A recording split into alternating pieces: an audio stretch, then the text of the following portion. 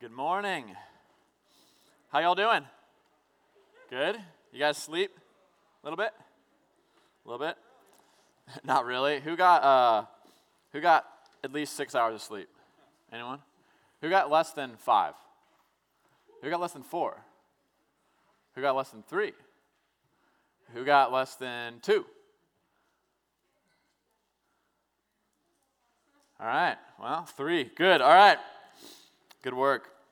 Guys, we're in Philippians 2, so open your Bible and turn there.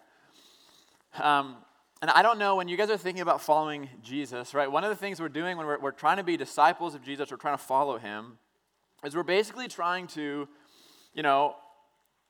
we're coming to Jesus with stuff in our lives that's broken, that's messed up, right, flaws, failures, and kind of we talked at the beginning, right, it's like even the things, like Thursday night, the things that are in us, like the sin, the failure, even like as dark of a picture as you could paint of it, right? This adultery, this like consistent unfaithfulness, right? The gospel actually says that even those things in us, they don't actually repel God from us, but actually the very things that draw his heart and love towards us, right? So we actually can come near to God even when we feel so completely broken and unfaithful, we can draw near to him because his grace is bigger than our sin, okay? So that's one of the things we need to learn as disciples of Jesus. But then last night we're talking about being a disciple of Jesus also means just believing and recognizing that actually it really is finished, and actually the blessing we want in our lives, Jesus Christ on the cross has already given you the thing you're looking for.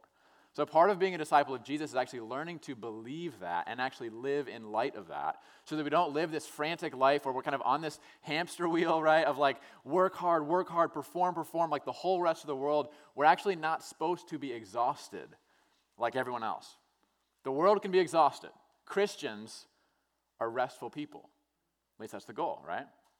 But also being a disciple of Jesus involves following Jesus on a very unique path in life. A very unique path in life.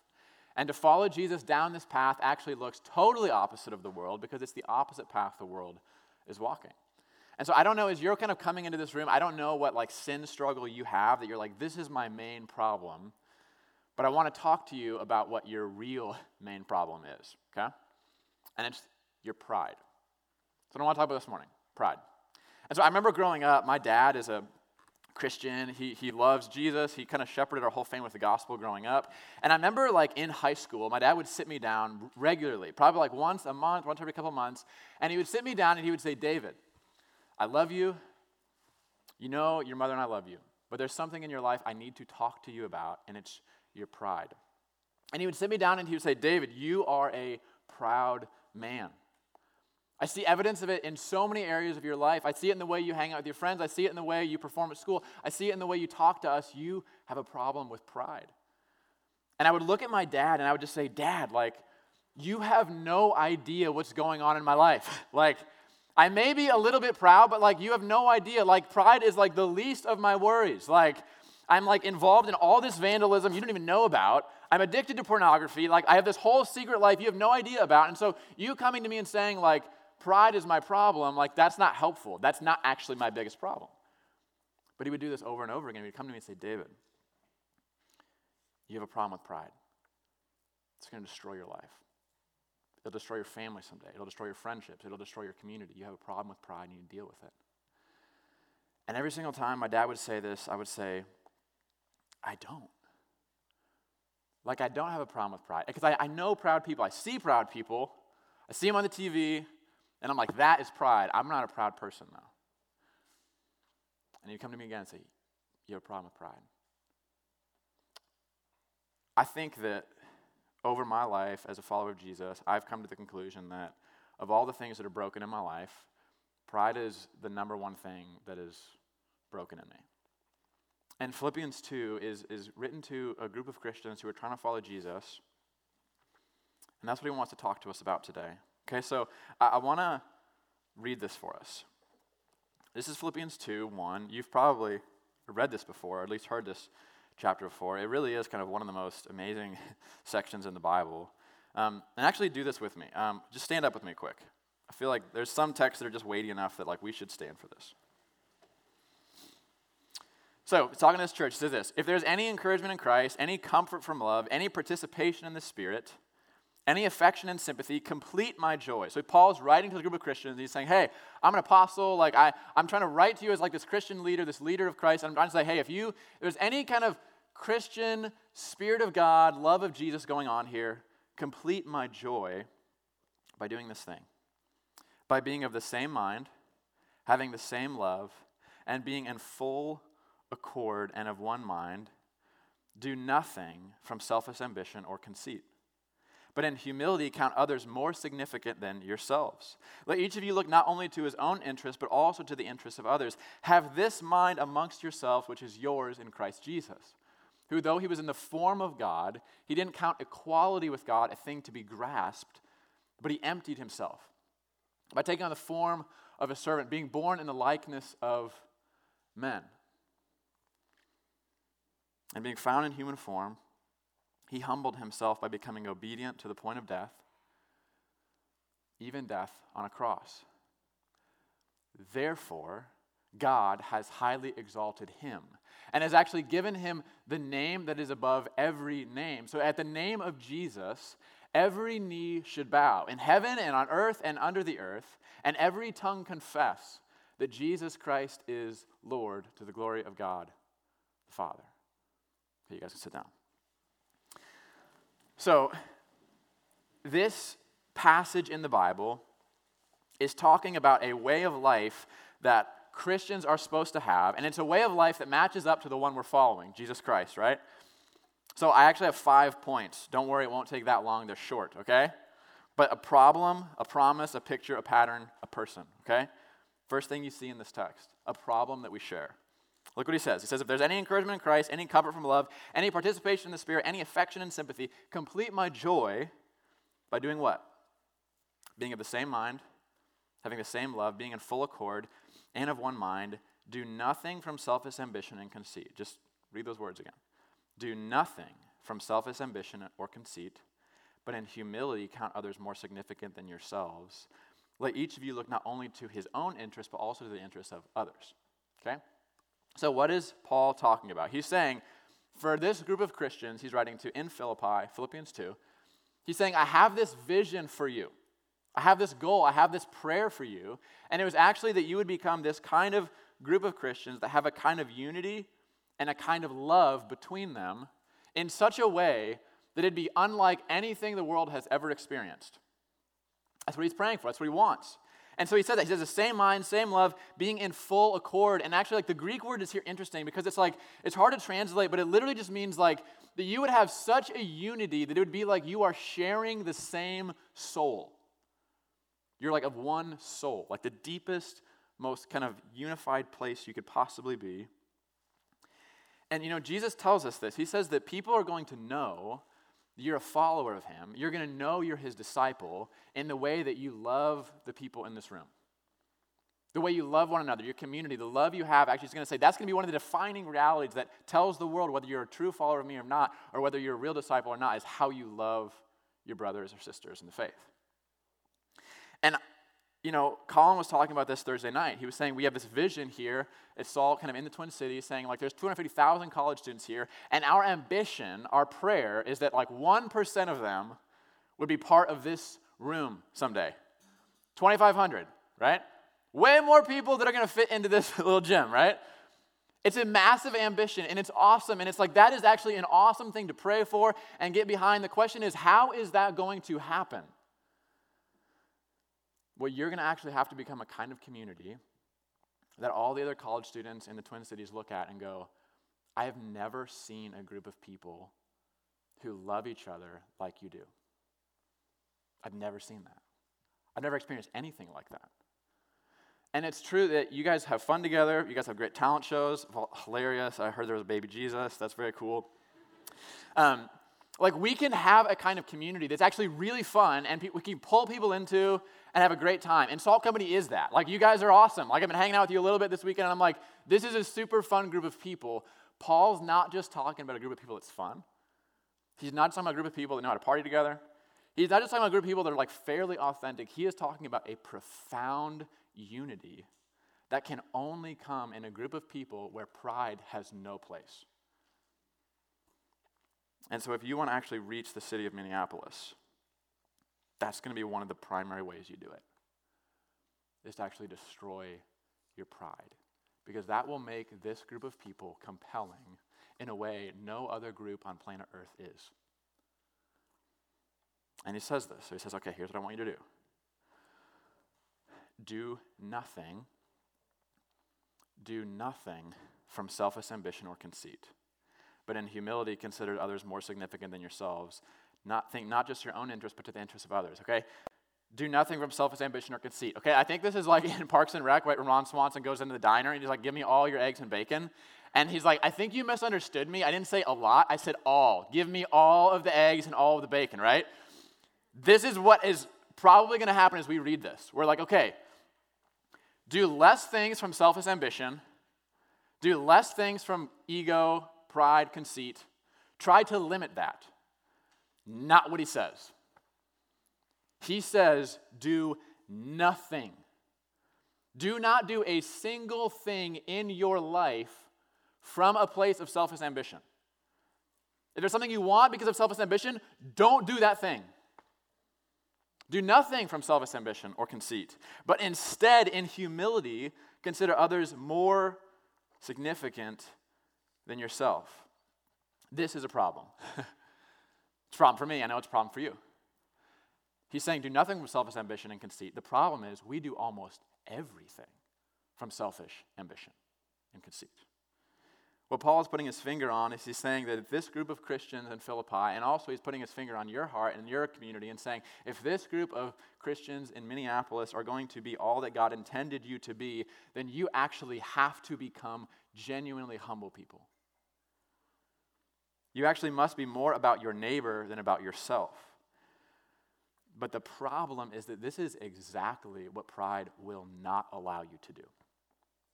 Pride won't allow you to do that because you see, pride is competitive in nature. It's competitive in nature. It wants to compare you to others. It wants to dominate others. And what's interesting about pride is pride doesn't care what category it exists in, right? So you might be the kind of person that's like, well, hey, I used to kind of play that game on social media where I'd kind of post these pictures of myself and try to get as many likes, and I don't do that anymore, and instead I just put my head down in school and try to work hard. Pride doesn't care if you change the category you measure yourself with, as long as you're still measuring yourself against other people. And pride is so insidious. It will even let you slap religion on it, right? You can actually try to be the best Christian. You could try to be the most generous, the most kind, the most missional. That is actually a perfectly legitimate path forward for your pride to take, as long as at the end of the day you're still thinking about yourself. Am I the most missional here? Am I the most on fire for Jesus? Do I know the Bible the best? And pride will even let you pursue humility and the service of others. Right? As long as at the end of the day, the thing you're thinking about is how humble you are. How you're not like those other people. And how much better you are than those people you criticize in your heart who don't treat people like you do. Paul wants unity, and he wants this oneness of soul, like this profound unity in this group of Christians he's writing to. But because they are proud, they aren't like this. It isn't that their community is a train wreck, right? This is like a very different tone in Philippians than in James, right? James is like, you're fighting and quarreling and potentially murdering people, right? That's actually like a church that needs a lot of help. Philippi is actually probably a church that looks a lot like this group. Like, it's fun, it's exciting, most people feel really welcomed in and loved, but he's saying, no, I'm actually trying to compel you towards this deep, profound vision of a kind of unity and community that you don't even understand how good it is, because few Christians have ever had the opportunity to actually become part of something like that, because pride keeps them from it. He wants them to be united in mind and soul. But because each of them in their own way is actually in competition with everyone around them, they aren't unified. Because subtly and even secretly, each of them is really at war with everyone else. And it's easy to see selfish ambition and conceit in people around us, right? Like, if you're like me, it's easy to see selfish ambition and conceit in people around us. Or when you might go to a party, and you might be the person that gets frustrated, right? Where you're at the party, and there's like this one person in the corner who's like self-aggrandizing and one-upping everyone's stories, right? And they're like the really loud, boisterous person that clearly is trying to get attention from people. We notice those people. But you know the people who are most frustrated and most appalled when they see pride and arrogance displayed in someone else? Most often, those people are people who are really proud themselves. Right? And the reason you're frustrated is because you see someone winning the game you're also playing.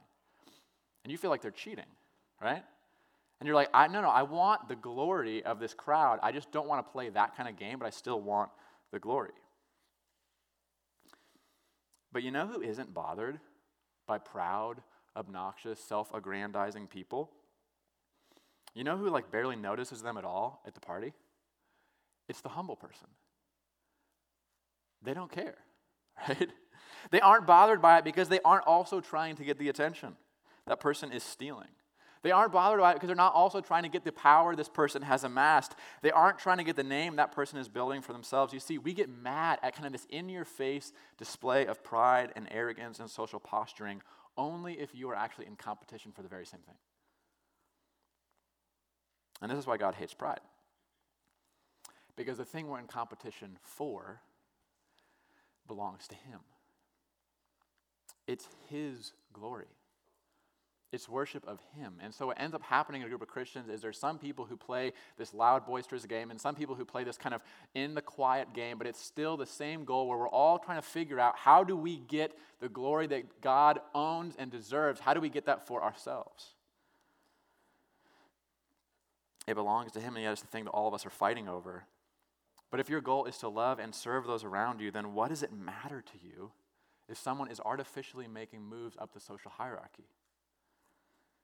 What does it matter to you if someone's trying to gather fame and fortune and selfishly pursue their greatness if you don't care about these things? But the reality is we do. We do care about these things, right? We don't like being around proud, arrogant people because they're cheating the system. We don't like that everyone follows their Instagram because if we're really brutally honest and we kind of interrogate our souls, we actually wish they were following ours, right? We don't like when everyone stops and listens to their story when they kind of one-upped our story because we really want the praise of those people. And the problem is you can't have a deep relationship with someone if you're in competition with them. You just can't. And you can't have a deep connection or unity with someone you are in competition with, but more than that, listen to me, more than that, you can't stare into the face of God if you are looking at yourself and the people around you. You can't. You can do one or the other, but you cannot do both at the same time. And that means that pride isn't like this small, inconsequential sin that marks part of our lives. Pride was actually in the heart of the devil when he fell from heaven. Pride was the very thing that the serpent tempted Adam and Eve when our parents kind of destroyed the world. Pride is now the sin that sits at the center of our heart, and it is actually the root cause of every single other sin and issue in your life. One theologian just says it like this. He says, pride is the gate and the birth and the curse of hell. Just all of it flows from pride. And pride doesn't care how it manifests itself in your life.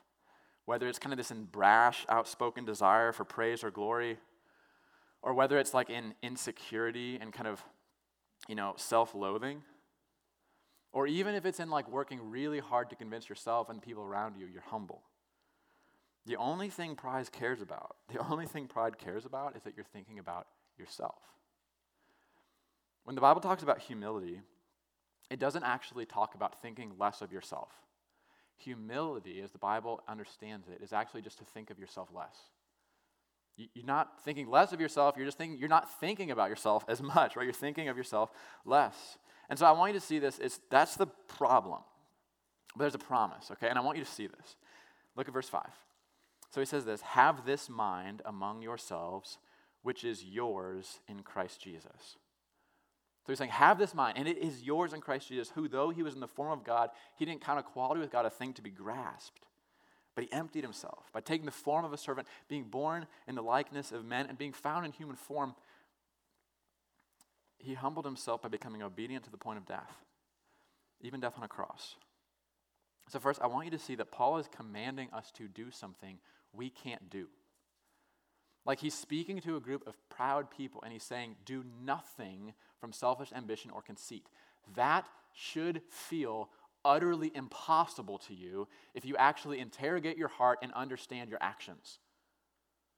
Do nothing. So he's commanding us to do something we can't do. But then he's saying, okay, have this mind of humility and oneness and self-sacrificial, other-oriented love, and this should feel impossible to us. And for me, honestly, this feels really impossible because this feels like the mountain that I've been trying to climb for a decade now. And I'm like, I want to be humble. I want to be like this. I don't want to think of myself. I don't want to care how you think of me on the stage. I don't want to think about how my prayers sound in connection group. I don't want to think about how much money I'm making or if I have the right clothes. I don't want to think about that stuff. But the problem is I do. All the time.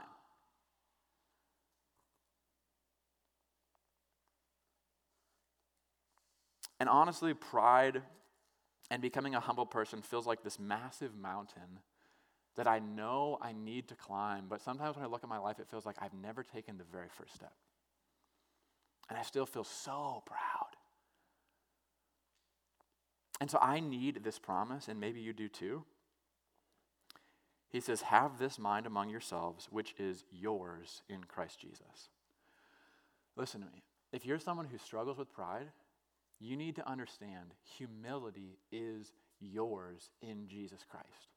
It is yours. And it doesn't mean Jesus died to make you into a humble person. It doesn't mean, therefore, you better be humble. No, it means that actually Jesus, when he joins himself to you, despite your selfish ambition, despite your pride, despite your kind of glory-stealing nature, he joins himself to you. And when he does that, he actually does it in such a way that he intends to make you a completely humble person. Not halfway, not sort of, not mostly. When Jesus chooses you and joins himself to you, he actually intends to make you absolutely perfect. Not an ounce of pride. Not even a tiny sliver. And listen, he will not stop until you're perfect. He will not stop until you're perfect. Until you can actually stand before the face of God in complete perfection and humility, Jesus will not be done with you. And I need this because I see my pride. And I need to know that Jesus will finish the work he started. And so he starts off right now. He's going to talk about this path we're going to walk, but he starts with a promise of saying, if you know Jesus Christ, you put your faith in him, you actually can become this person. Jesus died to make you this kind of person. He won this for you. But now he's going to give us a picture, okay? That's the promise. He's going to give us a picture. And the picture is of the man of humility, the man on the cross, Jesus. So look what he says, have this mind amongst yourselves that is yours in Christ Jesus, who, though he was in the form of God, so he is God. He's in the form of God. Though that's true, he didn't count equality with God a thing to be grasped, but he emptied himself by taking on the form of a servant, being born in the likeness of men. And it says that being found in human form, he humbled himself by becoming obedient to the point of death, but not just death, even death on a cross. The picture that Paul gives us is a picture of Jesus, but specifically it is a picture of what Jesus did for you. It's not just who he is, but it's how he redeemed you, the way he redeemed you. And Paul is saying, hey, you in the room, do you want to be humble? I just want you to do this. Literally raise your hand. If you want to be humble, raise your hand. I want to be humble. Here's what he says to you. Then fix your eyes on this picture. Jesus on the cross for you. And he isn't just saying, think about that once. He's saying, no, actually get that into your head. Memorize this verse. Sit and stare at it. And don't just stare at it at a retreat, but actually spend the entire rest of your life staring at this man on the cross paying the cost of your redemption. That though he was in the form of God, he didn't count that as something to be grasped, but he actually emptied himself and he became like you. But not just like you, he became your servant. He was born in the likeness of men. Do you understand how crazy that is? That God actually became a human being?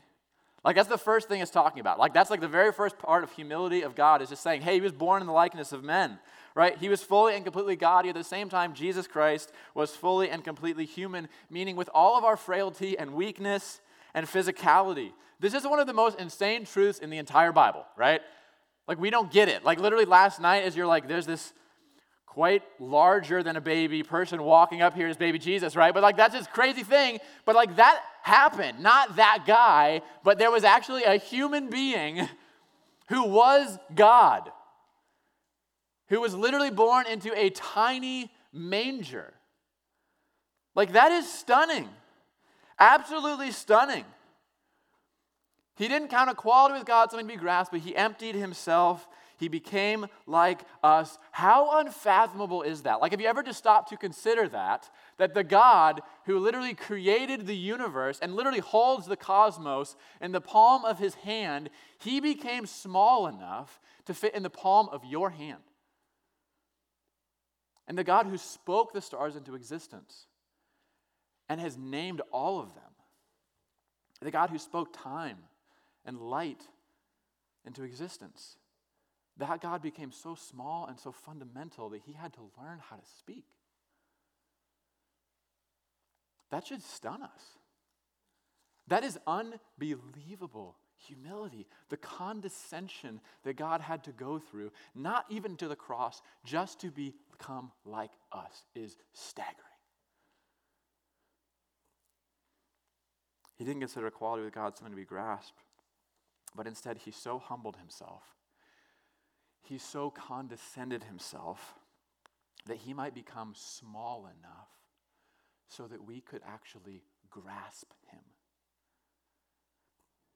And in grasping him, what we would do is we would lash him and we would tie ropes around him. And we would take 9-inch long spikes and we would drive them through his wrists and through his ankles and we would nail him to a cross. He became small enough and physical enough so that that could happen. That's the reason he became a human being. It was because you can't kill a disembodied God. But if God humbles himself so profoundly to become like us, that we would be able to actually kill him.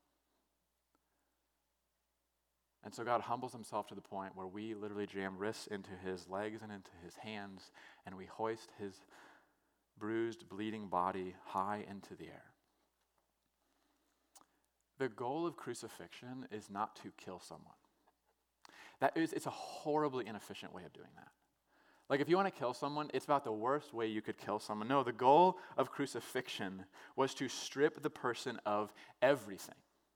That's the goal of crucifixion. It was to bring a complete and brutal humiliation on the person. The one being crucified would have everything taken from them, but actually in the end, they would even have their clothes stripped away from them, and they would be hung up on the cross for the birds and the animals and the mockery of everyone to just scorn and shame. Like when we depict Jesus on the cross, we cover his naked body because it's actually too shameful for us to even picture it as it happened. Horrible, unbelievable humiliation. And people would come and they would watch them writhe in pain as they slowly drown in their own blood over days. That's what crucifixion was. And Paul is saying, you want to be humble? You want to lose the pride that sits in your heart? Then look at that.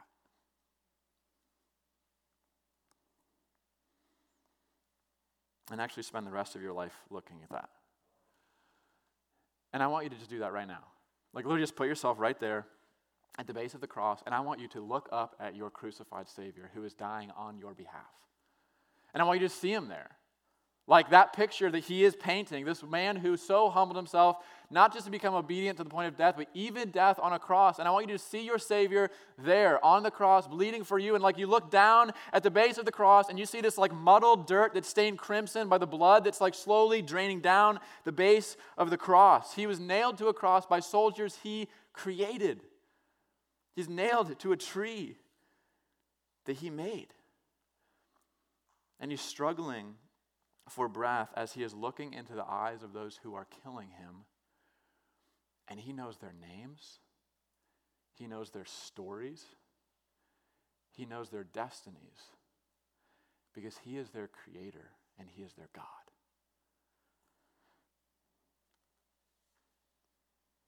And I want you to just look at that scene. This tortured, humiliated man is paying the cost of your redemption.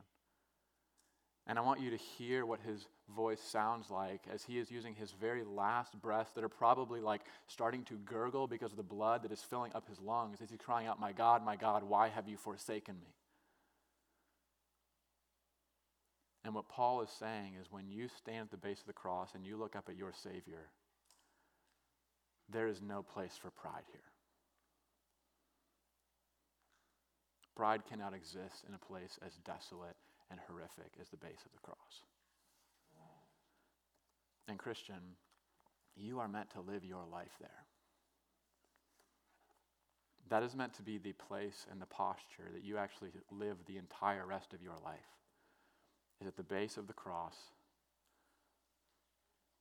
That's why you take communion. It's like you do that regularly, right? Because you're like remembering, like, this is the cost of my redemption. It wasn't with something as like invaluable as blood or silver that God purchased you, but actually it was with the precious blood of the firstborn loved Son of God. And when you come face to face with Jesus and his cross, there's only two options. One, you can fall to the ground in humility and sorrow, or you can look away. But you can't look at Jesus, and you cannot come face to face with your Savior and remain proud. It's impossible.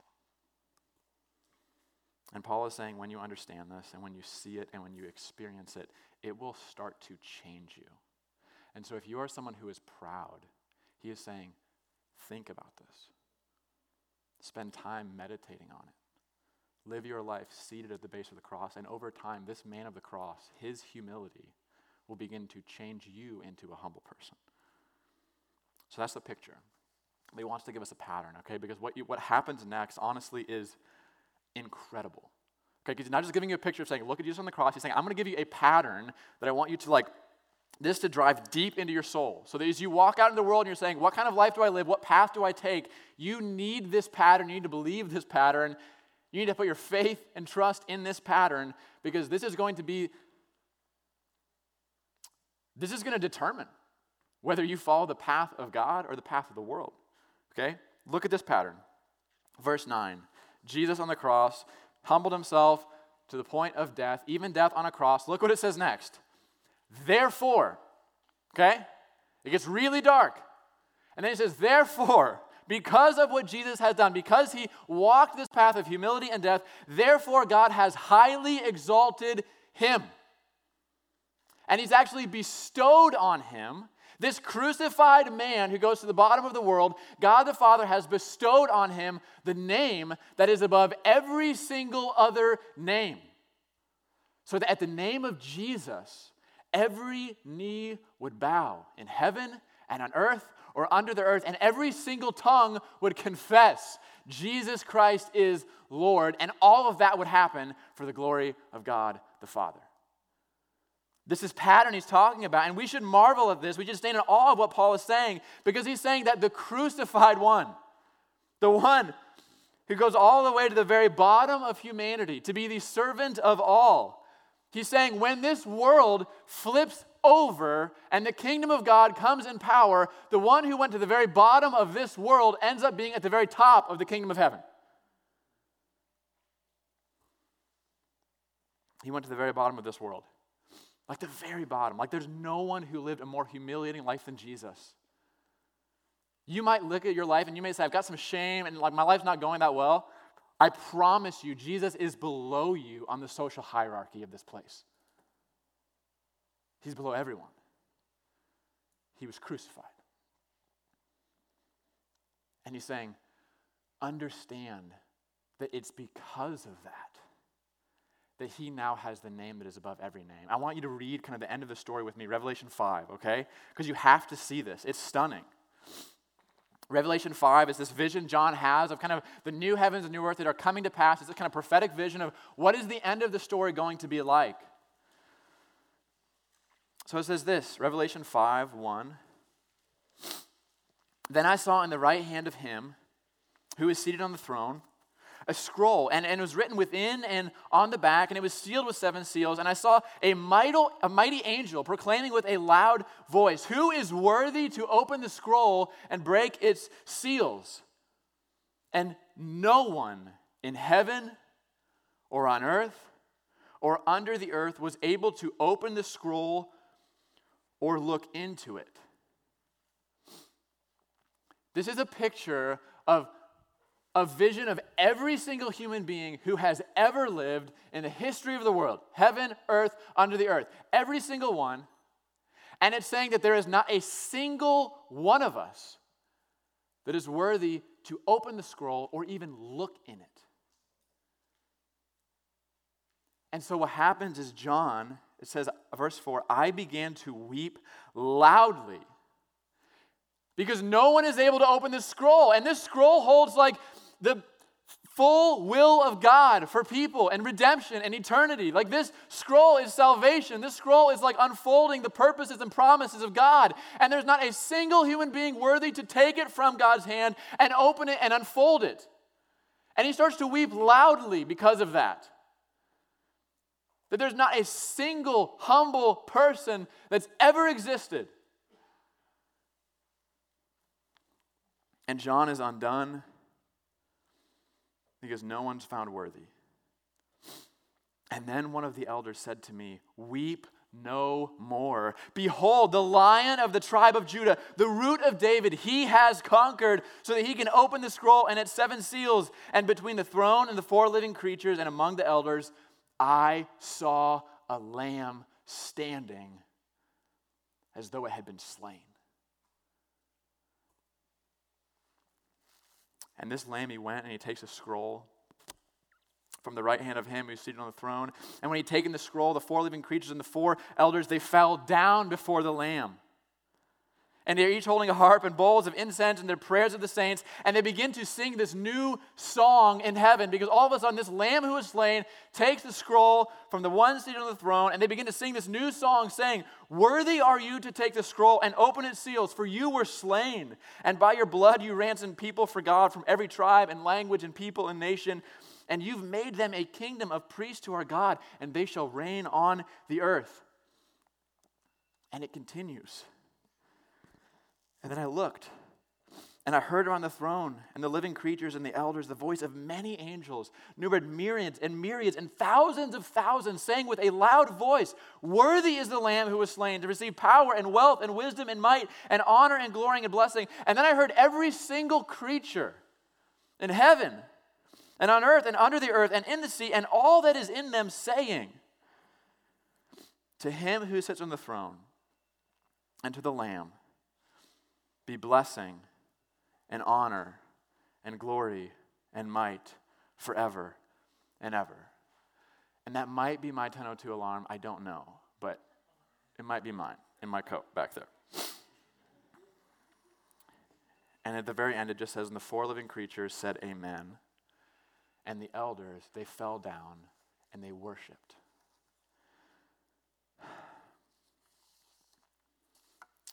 Is this not what Jesus means when he tells you, disciple, follower of Jesus, to pick up your cross and follow him? He is not asking you to add anything to his sacrifice. It is finished. What he is doing is he is inviting us down to the bottom of the world where he is. He's inviting you to give up your relentless pursuit of selfish ambition and self-building project, and instead to pursue humility and to actually intentionally and with conviction push others and put others ahead of you, to consider others as more significant than yourself, to actually love others at the very intentional cost of yourself. He's inviting you, listen, don't misunderstand this. He is inviting you to the bottom of this world. He is. You follow a crucified Jesus. He's not inviting you to a health, wealth, and prosperity. He's inviting you to die with him. He's inviting you to go to the very bottom of this world. But the reason he's doing that is because the bottom of this world, the one who goes there, is at the very top of the kingdom of heaven. C.S. Lewis says it like this. He says, this principle, it actually runs through life from the top to the bottom.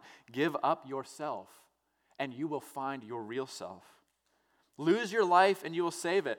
Submit to death of your ambitions and your favorite wishes every day, and actually even the death of your whole body in the end. Submit with every fiber of your being, and you will find eternal life.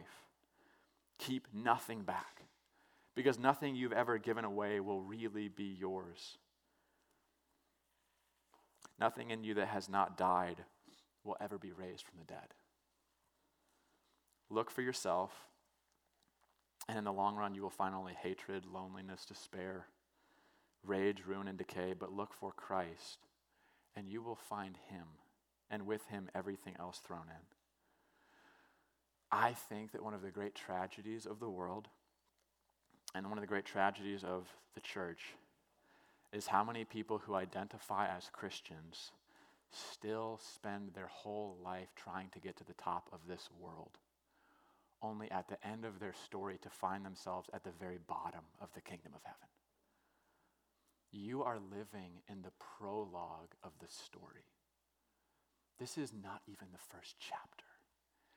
And that story will go on forever and ever and ever and ever. You do not want to be first here. You want to be last here, because Jesus was last here, and he is first in the story that actually matters. We're told at the end of the story, the person who was last ends up first. We are told that the entire new heavens and new earth, all of it orients around one who looks like a lamb who was slain. And yet most of our lives and our thoughts, we're trying to go in the opposite direction. Right? And this is so hard for us. It's hard for me because we don't want to be humiliated. We want respect. We don't want to be last. We want to be first. We don't want to be looked down on. We'd rather be in a position where we could look down on others. And what's true of me and probably true of you is we are actually terrified of being pushed further down the ladder. We're terrified of that. We're terrified of ending up at the bottom of the heap in this world or in your classes or even in Salt Company or in your connection group. You're terrified of being at the bottom of the heap. But that's where Jesus is. That's where he is. And no matter how much you serve, and no matter how much you empty yourself, no matter how much you serve others at cost to yourself, you will always have someone else further below you lifting you up with his life, Jesus Christ. And that's the last thing I want to talk about. It's not just a pattern, but it's a person to follow. When God looks at people he loves, he doesn't just say, hey, this is the path to life. He doesn't just give us a blueprint for greatness. He gives us his son. And as you are living your life as a Christian, you're going to be on this ladder. Like, just picture it as like a ladder, right?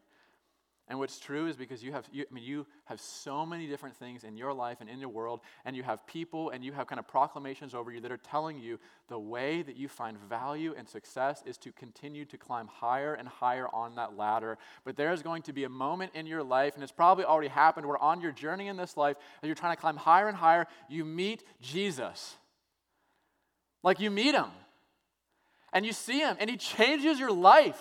And you fall in love with him, and you're like, I cannot believe you would do this for me. I can't believe you died on a cross for me. Your grace has changed me. You've given me this blessing I didn't deserve. Jesus changes your life.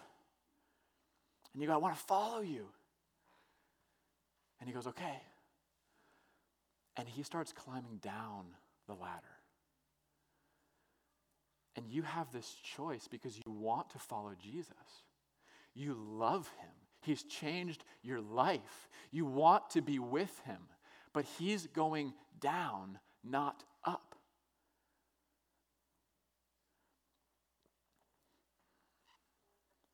There are a lot of people who meet Jesus, and there are a lot of people who really are saved. They have faith in Jesus, and that faith saves them. But they live a life very far from his presence. And they don't experience the kind of intimacy Jesus has for them because they refuse to follow Jesus where he's going. And they refuse to be humiliated like their Savior. And even though they want his salvation, they don't want to be crucified with him. What I want to do is invite you to actually not just receive salvation from this crucified Savior. I want you to believe in your heart that actually the best possible way you could spend your life is living like him. Going and doing the kinds of things he does. Not because you think it's going to earn you anything, but just because that's where Jesus is. That's the kind of stuff he does. And if he's changed your life, be with him. Like Hebrews talks about this. It says if Jesus suffered for us outside the gate, right, in this place of humiliation and ostracization, right? Like not a place of privilege where the world goes, good for you, you're part of us. No, if Jesus suffered for you outside the gate, then let's go to him. And let's be with him. Why? Because we love him. And more than anything in the world, we want to be with him. The goal of the end of the story is that we would be on our knees before this king. And actually the goal of your life, what Jesus intends to do in you, is actually to do something in you to humble you so that you would no longer look at yourself or the people around you, but you would actually just be so captivated by this man on the cross in your place that you would stop thinking about yourself because you are so consumed by him. And you are so in love with him. So that even if he says, hey, I'm going to go here and it's going to cost you everything, you go, I don't care about anything else. Take the world, give me Jesus. The goal of this passage isn't to get you to think less of yourself. It's actually to get to think of yourself less because you're amazed at Jesus. And we pick up our cross and we follow him not out of duty or compulsion, but we follow Jesus because we want to be with him. We serve those around because we want to do it with him, and that's the kind of life he's living. We are given a pattern to true greatness, and it really is. It's a pattern. You want to be truly great? The Bible just says this is what you do. Go down the ladder, not up. It gives you a pattern, but more than that, it gives you a person to follow. And following this person will make you truly great because he is truly great. And when we follow Jesus to the bottom of the world, we will find that we have actually arrived side by side with him at the top of the kingdom of heaven.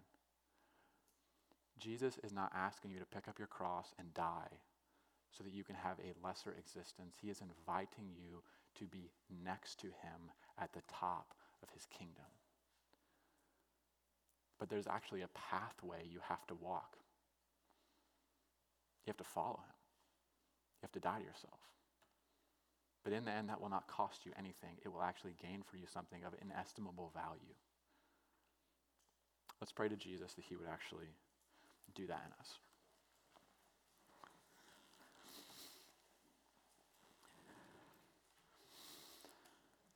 Father God, when we meet you in our lives, God, so many of us in this room, we've already decided to follow you. We've kind of put our flag in the ground and we've said, yes, we want to follow Jesus. But then when we read your word and when we start to watch you go to really hard, humiliating places, and when we see you climbing down the ladder, God, we stop. And it's like we call out to you and we say, Jesus, what are you doing? Why are you going down there? I can't follow you there. And Jesus, I just feel you calling back to me and saying, trust me. Walk with me. Be with me. I promise this is the way to life, even though it feels like the way to death. Jesus, would you give us the kind of heart of faith that believes that? And God, would you give us the kind of heart of love that says, I don't even care if this is the path to life, but it's the path Jesus is on, and I just must be with him because he is the only thing I care about in this world. Give us that kind of heart. Help us worship you this morning in your name.